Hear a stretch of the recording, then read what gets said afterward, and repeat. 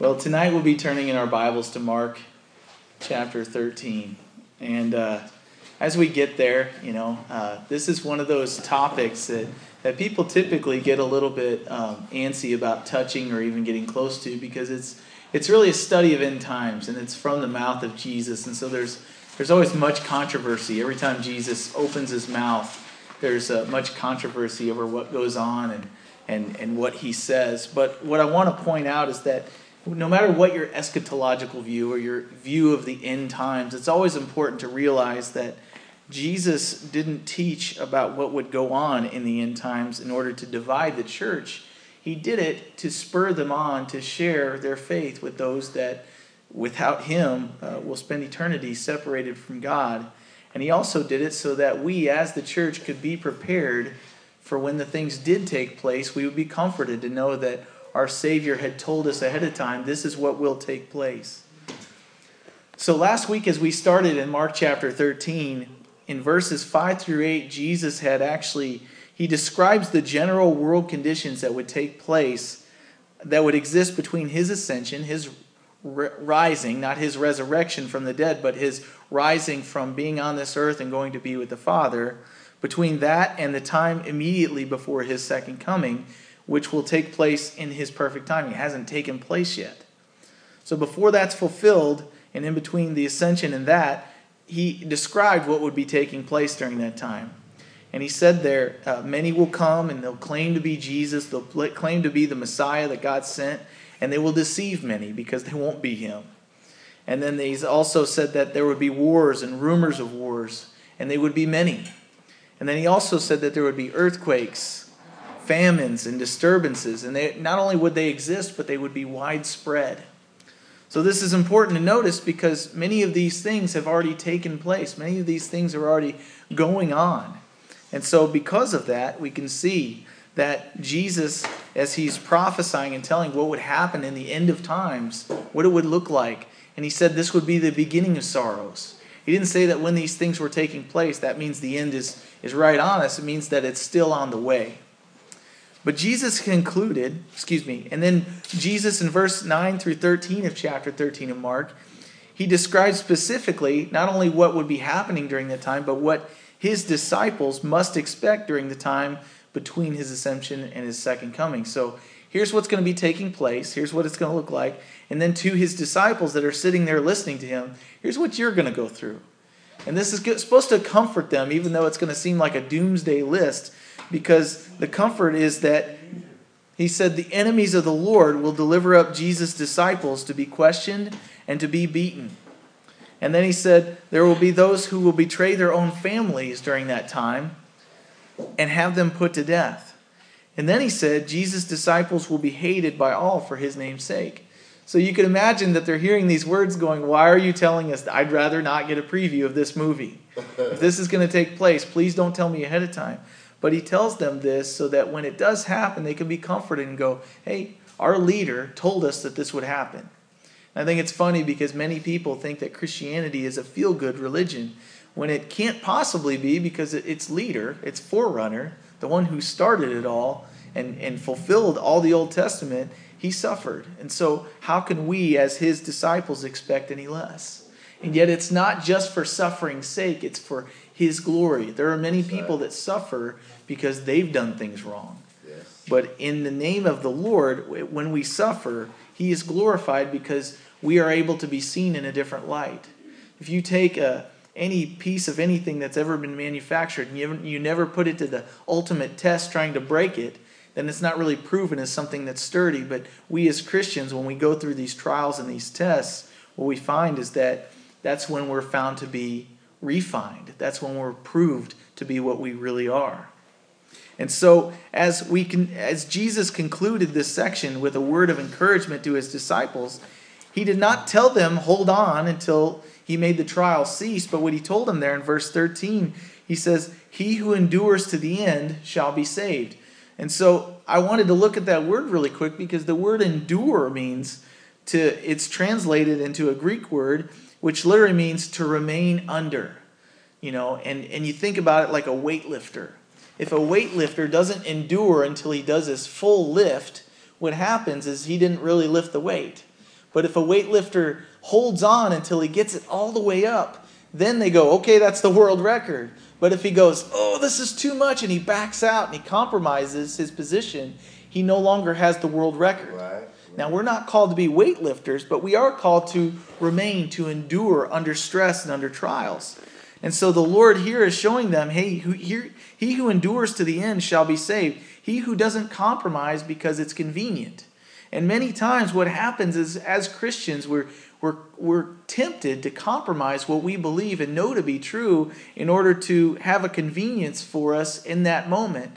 But later what happens is much sorrow because we compromised and we gave up. We didn't endure. And the Lord, He desires for us to endure because that's how He is the most glorified. So as we continue this week with what is commonly referred to as, this is the Olivet Discourse. And it's just a fancy word for calling it that because this discourse, or this teaching, was given on the Mount of Olives. And Jesus goes from describing the beginning of sorrows that we just talked about to describing the event that will set off and signal the time of the end, the culmination of all of this. Because I think there are many people that think that this world is just going to keep getting better and better. But if they think that, they obviously don't watch the news because it doesn't get better. It seems like there's more stuff going on each day. We were just talking about the gentleman that's in the Fast and the Furious movies, and I haven't seen all the recent ones. Yeah, he just died in a car crash. Yeah. And we were just out at the cemetery, and we went out to let go some balloons at Jerry's graveside for his birthday because he would have been 13 today. Mm-hmm. And the reality is I was sitting over there at the cemetery, is that each one of us will all pass away. We're not in permanent bodies. We're just not meant to live forever. I mean, at one point, that's what God's intention was, but we sinned, we rebelled against Him, and because of that, we now die. There's that curse on us. But the truth is that though we die, if we are born again, we will never die. The reality is that it was appointed for man to die once, and then the judgment. But the reality is that if we're born again in Christ, that we will not perish. We will, as perishable beings, we will put on what is imperishable. We will take on the glory that God gives us. But anyway, this beginning of sorrows described, it must take place just before Jesus returns to this earth. And that's called the second coming, which makes sense because last week's signs we called the beginnings of sorrows, or some translations say the birth pangs. Now, if someone goes into labor, that's called birth pangs, you know it's time to get to the hospital. There's a birth that's imminent. And so when we see these signs, when we see these things taking place, Jesus is telling us, be ready. It's coming. I'm coming back and I'm going to judge. He came the first time as a lamb, and He'll come the second time as a roaring lion. He will be fierce, and He will judge His enemies. So Jesus continues. He goes on describing the end of all things tonight as we continue our study in verse 14 of chapter 13 of Mark. So verse 14 says, so, and I interjected the phrase, considering all that I've just told you, in light of what we've just talked about, so, when you see the abomination of desolation spoken of by Daniel the prophet, standing where it ought not, let the reader understand. Then let those who are in Judea flee to the mountains, and let him who is on the housetop not go down into the house, nor enter to take anything out of his house. And let him who is in the field go back to get his clothes. But woe to those who are pregnant and to those who are nursing babies in those days, and pray that your flight may not be in winter. For in those days there will be tribulation, such as has not been since the beginning of the creation, which God created until this time, nor ever shall be. So there are many things that take place here that he's talking about, but what he's talking about is the abomination of desolation. It will take place when the Antichrist, this character that's described in the book of Daniel, when the Antichrist goes into the holy place in the temple in Jerusalem and places this idol, this image of himself. And he'll tell them, hey, you need to worship this. Before we get there, though, Jesus had just described when the temple would be destroyed in the beginning of Mark 13. So in order for him to, in the future, be able to go into this temple, set up an idol, means that it has to be rebuilt at some point. And so this abomination of desolation to be in the temple where it ought not be, the temple must have been rebuilt. Remember, so in order for the abomination to be set up in the temple, that must mean the temple was rebuilt. But when will it be rebuilt? And this is what happens, and it's described according to Daniel chapter 9. And so I can just read it. If you want to look on your own time, it's like Daniel chapter 9, verse 26 through 27.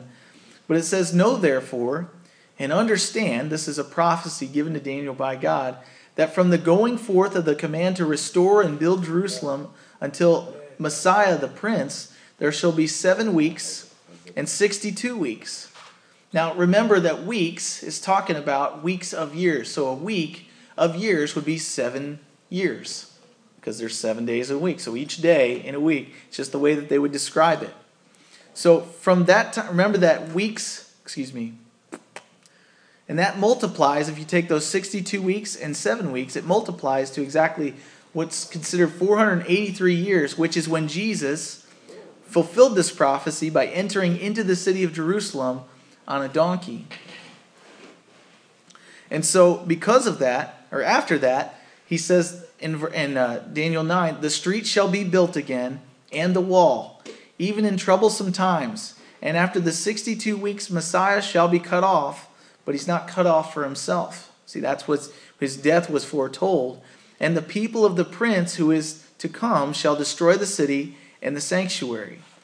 The end of it shall be with a flood, and until the end of the war, desolations are determined.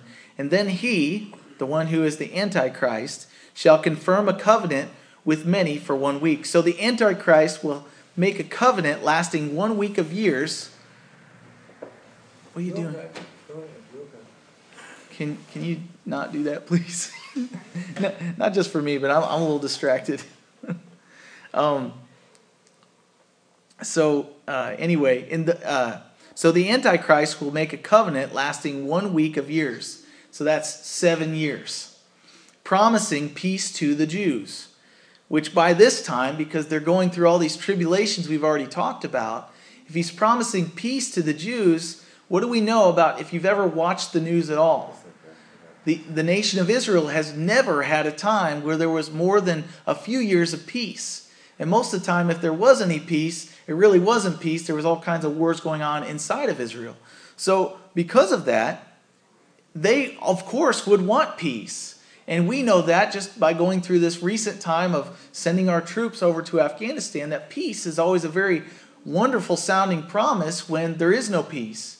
This world that we live in is a constant struggle, a constant battle. There's wars going on between nations.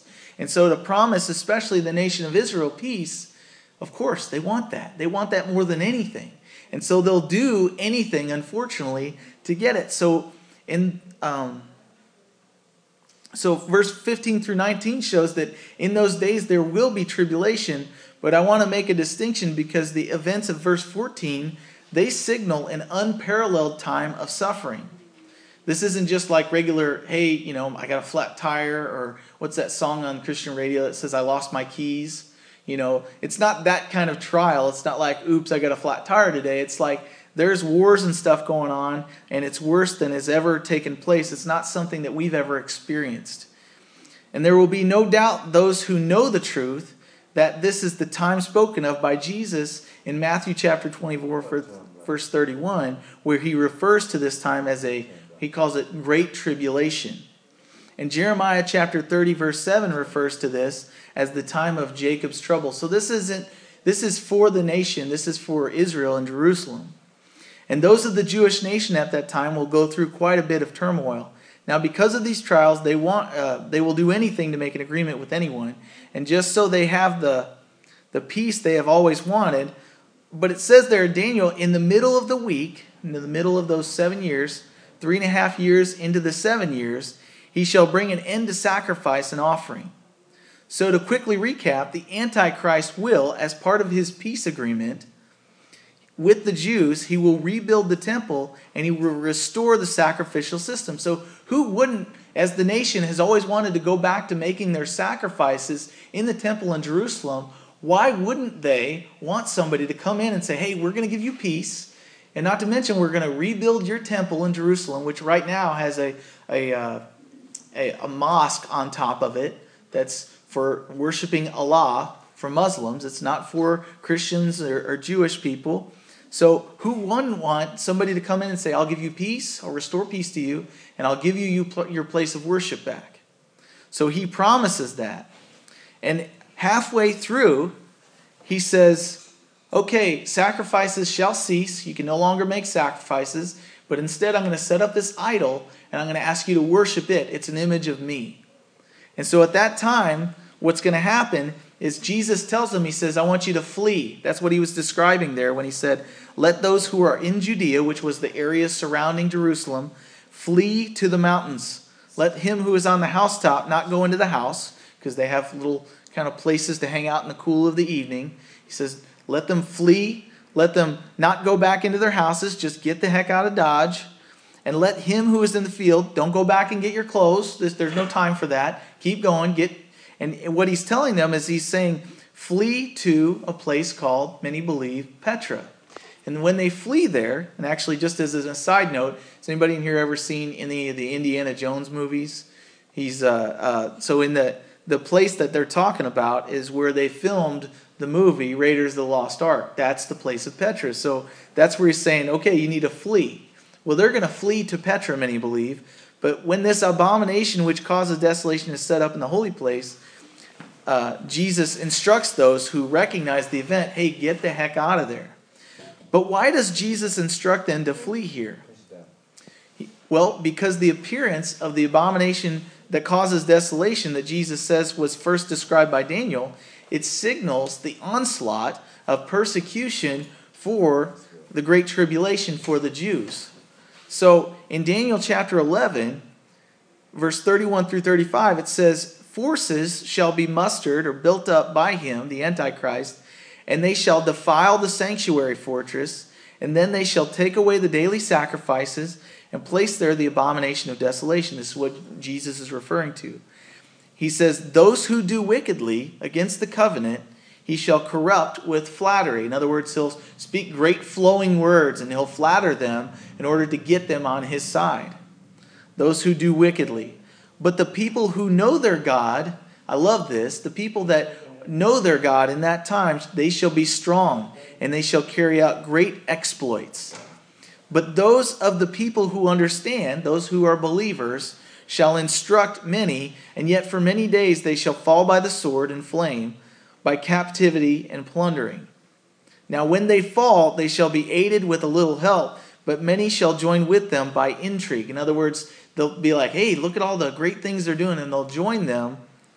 But then it says, and some of those of understanding shall fall to refine them, purify them, and make them white until the time of the end.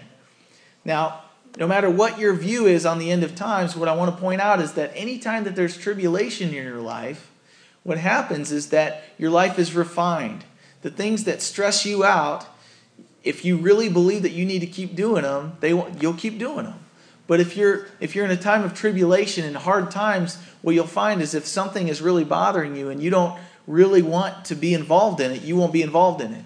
If you're following Jesus Christ and all of a sudden persecution starts, that's when you separate the men from the boys or the women from the girls. You separate those who really believe from those who are just kind of there because they got some benefit from it. And so that's what he's saying. During that time, you'll know who's really a believer or not, because if they believe in Jesus Christ, it could cost them their life. And in the time of tribulation, in 7-year tribulation, those who are believers will die for their faith. They'll be martyred. And so, and then in Daniel chapter 12, verse 9 through 11, it says, many shall be purified, made white, and refined, but the wicked shall do wickedly. And none of the wicked shall understand, but the wise shall understand. And from the time that the daily sacrifice is taken away, in other words, when the Antichrist says, okay, no more daily sacrifices, and the abomination of desolation is set up, there shall be 1,290 days. He gives an exact number. That's around 3.5 years. And so at the end of that 3.5 years, the second 3.5 years of the 7, that's when Jesus Christ will show up. And that's when, if you're an enemy of the Lord, you better watch out, because the Lord's going to judge. So at the point when all this takes place and persecution starts, it will seem as if there was no restraint on those who are the enemies of the Lord. And that's for a time. There won't be any restraint. Satan will have complete ability to do whatever he wants. But God's people will be killed, persecuted, and tortured, and martyred for their faith in the one true God. But God's hand is not slack that he cannot save.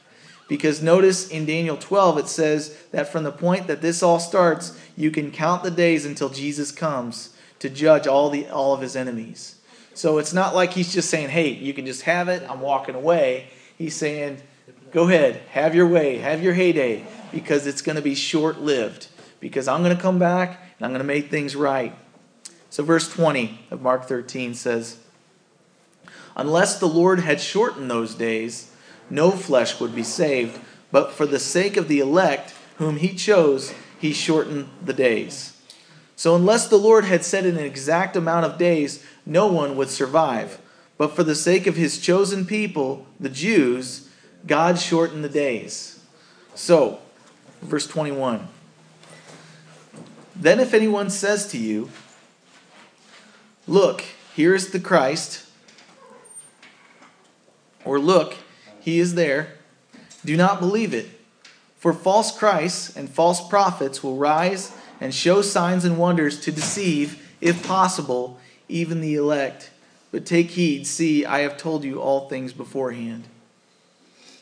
Well, Father, I just want to pray real quick as things have kind of been distracting tonight. Lord, please be with those two. I don't know where they're going or where they came from, but Lord, please bless them. And Lord, I just pray that you'd help us to not be distracted, but just to be ready to receive your word. Lord, clear my mind even. I'm easily distracted. But Lord, thank you that you are greater than our minds even. Lord, clear us and teach us in Jesus' name. So, verse 21. In that time, just like the time before they come, before this all takes place, before the abomination of desolation, he had said that people would come and say that they were Jesus Christ or that they were the Messiah. But in verse 21 it says, then if anyone says to you, look, here's the Christ, or look, he's there, don't believe it. For false Christs and false prophets will rise, they'll show signs, they'll show wonders to deceive. That's the point of it. If possible, to deceive even those who are the chosen of God. He says, but take heed, listen, see, I have told you these things beforehand. See, he's warning us, and he always does this in order to comfort those who do believe and to warn, to refine those who don't believe, to kind of scare the bejeepers out of them. I remember when I first read the whole Bible, I read the book of Revelation. You may not believe this, but I was sitting in a deer stand, and I was bored to tears. There were no deer, and so I'm sitting there, and I had read some books, and every book I read, it was so short, 4 hours would go by, and I'm like, I need some more book. So I found one book that had lots of words on my shelf, the New Testament, given to me by Gideon. So I got my bright orange, Hunter Orange, Gideon Bible, and I got it out and started reading it. Now, I'd never read the Bible before, and I wasn't raised in a Christian family. So I start reading cover to cover, like I would any other book. And I read Matthew, Mark, Luke, John. First of all, I was really confused because I was like, didn't I just read the story in Matthew? Well, of course I did, because it was the same story, just through different people's eyes. But then I got to the book of Revelation. Now, deer season can be fruitful if you fill yourself with the Word of God. It can also be fruitful if you get some overly, right? But the reality was, as I read through the book of Revelation, I remember reading it, being scared to death. And it does. If you read these things and you're not a believer, you're just like, man, this is not good. It's all going to go down. But the reality is that Jesus told us this, not so we would have our pants scared off, unless, of course, we were being completely rebellious against him, but so that we would be comforted. So at this point, he says, false prophets will try to convince the Jews that their long-awaited Messiah has come, and it's them, even showing signs and wonders to deceive people. But what I want to point out is if you don't believe that Jesus is the Son of God and that he was raised from the dead, that he died for your sins, then you'll believe anything. What's that country song that says, you got to stand for something or you'll fall for anything? That's the reality. If you don't know the truth, then it can't set you free. Jesus said, you shall know the truth, and the truth shall set you free. And it's because you won't fall for anything that's false, because you'll know the real McCoy. So in 2 Timothy chapter 3, anyway, before I get there, at this point I want to make a distinction. If you trust in Jesus for your salvation and you follow him as your Lord, you will not see the events that we described in today's message. That will be rapture, according to my take on the end times. Basically, we'll be taken up as the church from the church age. We'll go to be with the Lord with the supper of the Lamb. But during that time, according to the book of Revelation, John kind of gets a vision of what's taking place on earth. And the things that he describes, you don't want to be here for. So the Lord saves us out of that. He pulls us out of that. But for a time, it seems that the Jews go through this time of tribulation, any of the Jews that don't believe in Jesus as Messiah. And because they rejected their Messiah that came in the first place, they have no salvation. There are many that teach, well, they can be saved, though, because even though Jesus came, if they follow the Torah, which means their Old Testament law, then they can be saved. But they can't. There's no salvation in any other name but Jesus Christ. That's the way God fulfilled the Old Testament. They no longer have to come to him by the sacrifice of blood of bulls and goats. So Jesus said, but in the meantime, before these events take place, there are many who seek to deceive and draw people away from the truth. And how are we to be able to tell the difference between a true teacher of God and a false teacher who will try to deceive us? He makes that distinction there. But in 2 Timothy chapter 3, Paul teaches this young pastor by the name of Timothy. And he talks to him and he shares with him the truth. And he does just the same thing that Jesus did for his disciples there. And Paul teaches his disciple, Timothy, in chapter 3 of 2 Timothy. He said, "Know this, in the last days perilous times will come. For men will be lovers of themselves." Now, none of us know anybody like that. "They'll be lovers of money. They'll be boasters. They'll be proud. They'll be blasphemers, disobedient to parents, unthankful, unholy, unloving, unforgiving, slanderers, without self-control, brutal, despisers of good, traitors, headstrong, haughty, lovers of pleasure rather than lovers of God." By the way, it scares me that in here, one of the things that he uses to describe perilous times and the men that will come to deceive, one of the descriptions there is disobedient to parents. That's a big indicator that they're not right. And so, and take it from me because I was one. But verse 4 says, "Traitors, headstrong, haughty, lovers of pleasure rather than lovers of God. They have a form of godliness, but they deny its power. From such people," he said to Timothy, "turn away. For of this sort are those who creep into households.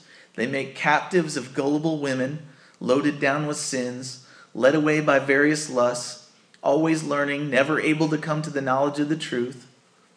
And then go down to verse 8, about halfway through, it says, "These also resist the truth. They're men of corrupt minds, disapproved concerning the faith. But they will progress no further, for their folly will be made manifest to all." And then verse 10 says, "But you, Timothy, have carefully followed my doctrine, my manner of life, purpose, faith, patience, love, and perseverance, persecutions, afflictions, which happened to me at Antioch." Then verse 12 says, "All those who desire to live godly in Christ Jesus will suffer persecution." So he's kind of echoing the same thing that Jesus was teaching them way ahead of time. But now Timothy has started this young church in Ephesus, and he's telling them the same message. He's saying, hey, look, there will be people that come in to deceive. But then he tells them in verse 14 there, he says, "But you, being a believer in Christ, but you must continue in the things which you have learned and been assured of, knowing from whom you have learned them, and that from childhood you have known the Holy Scriptures, which are able to make you wise for salvation through faith which is in Christ Jesus." So Paul finishes with an instruction. He says, yeah, they're coming. But what I want to tell you about their coming is that you need to be ready.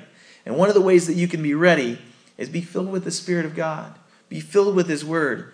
Know God's Word. Know His will for your life. And then when things come along, they won't shake you. They won't be able to. Because your trust, your faith will be put in the one who can save you, not despite all of that, but through all of that. You'll be able to endure through that persecution. You'll be able to endure through those people that are trying to deceive you because you'll know the truth. So verse 16 says of that same book, all Scripture is given by inspiration of God.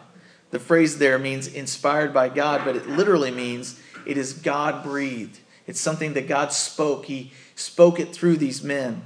And it's profitable for teaching, for reproof, for correction, for instruction in righteousness, that the man of God may be complete, thoroughly equipped for every good work. So as he's telling them here, the word of God it's the only dependable light in this dark world. According to 2 Peter chapter 1, verse 19, he said, we've seen, we've held, we've been a part of all that happened on the Mount of Transfiguration, Peter told them. But the more sure word that we have of prophecy is what Jesus Christ taught us from his very lips. It's the one thing that we can base our whole hope on.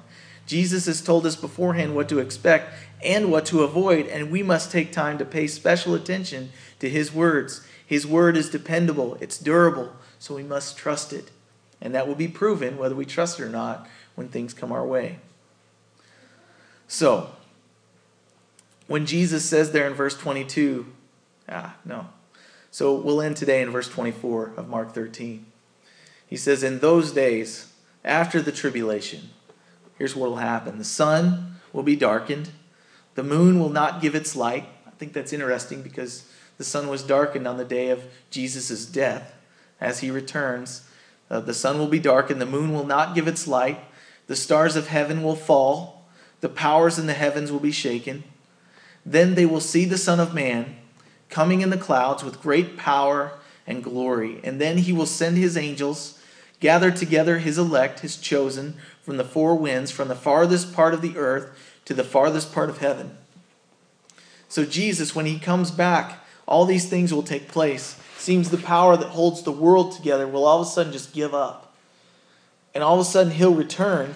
And when he returns, he will return in power and glory, so that all these things that we see and know in this earth that can be shaken will be shaken. But when he shows up, he will be proven to be who he always said he was. The Son of God, the one that God would give the kingdom of his to. He will be the one who will inherit it. So, but here in verse 24 points to a marked distinction. It's a distinction between that which is false, the false prophets, in verse 22, and the true coming of Christ in verse 26. He starts out the first part, he says, many will come and say that they're me, but they'll do it to deceive. When I come, you'll know it's me. There will be no doubt that it's me. He describes his return as the Son of Man coming in the clouds. And this passage recalls directly from Daniel 7, in which the Son of Man receives the kingdom of God from God the Father. So, to end, Jesus will return. Many don't believe in the return of Jesus Christ, but he will return. There will be accountability for what we've done in this life. My question is, will you be ready for his return? Does this scare the bejeepers out of you? Or does it cause you to go, hey, I want as many people to know him as possible? That's what it should do. If it scares you, then just get right with him. Jesus will return. But tonight is an opportunity to consider, are you ready for his return? Because we're going to take communion. It's important to remember that we take communion in order to examine ourselves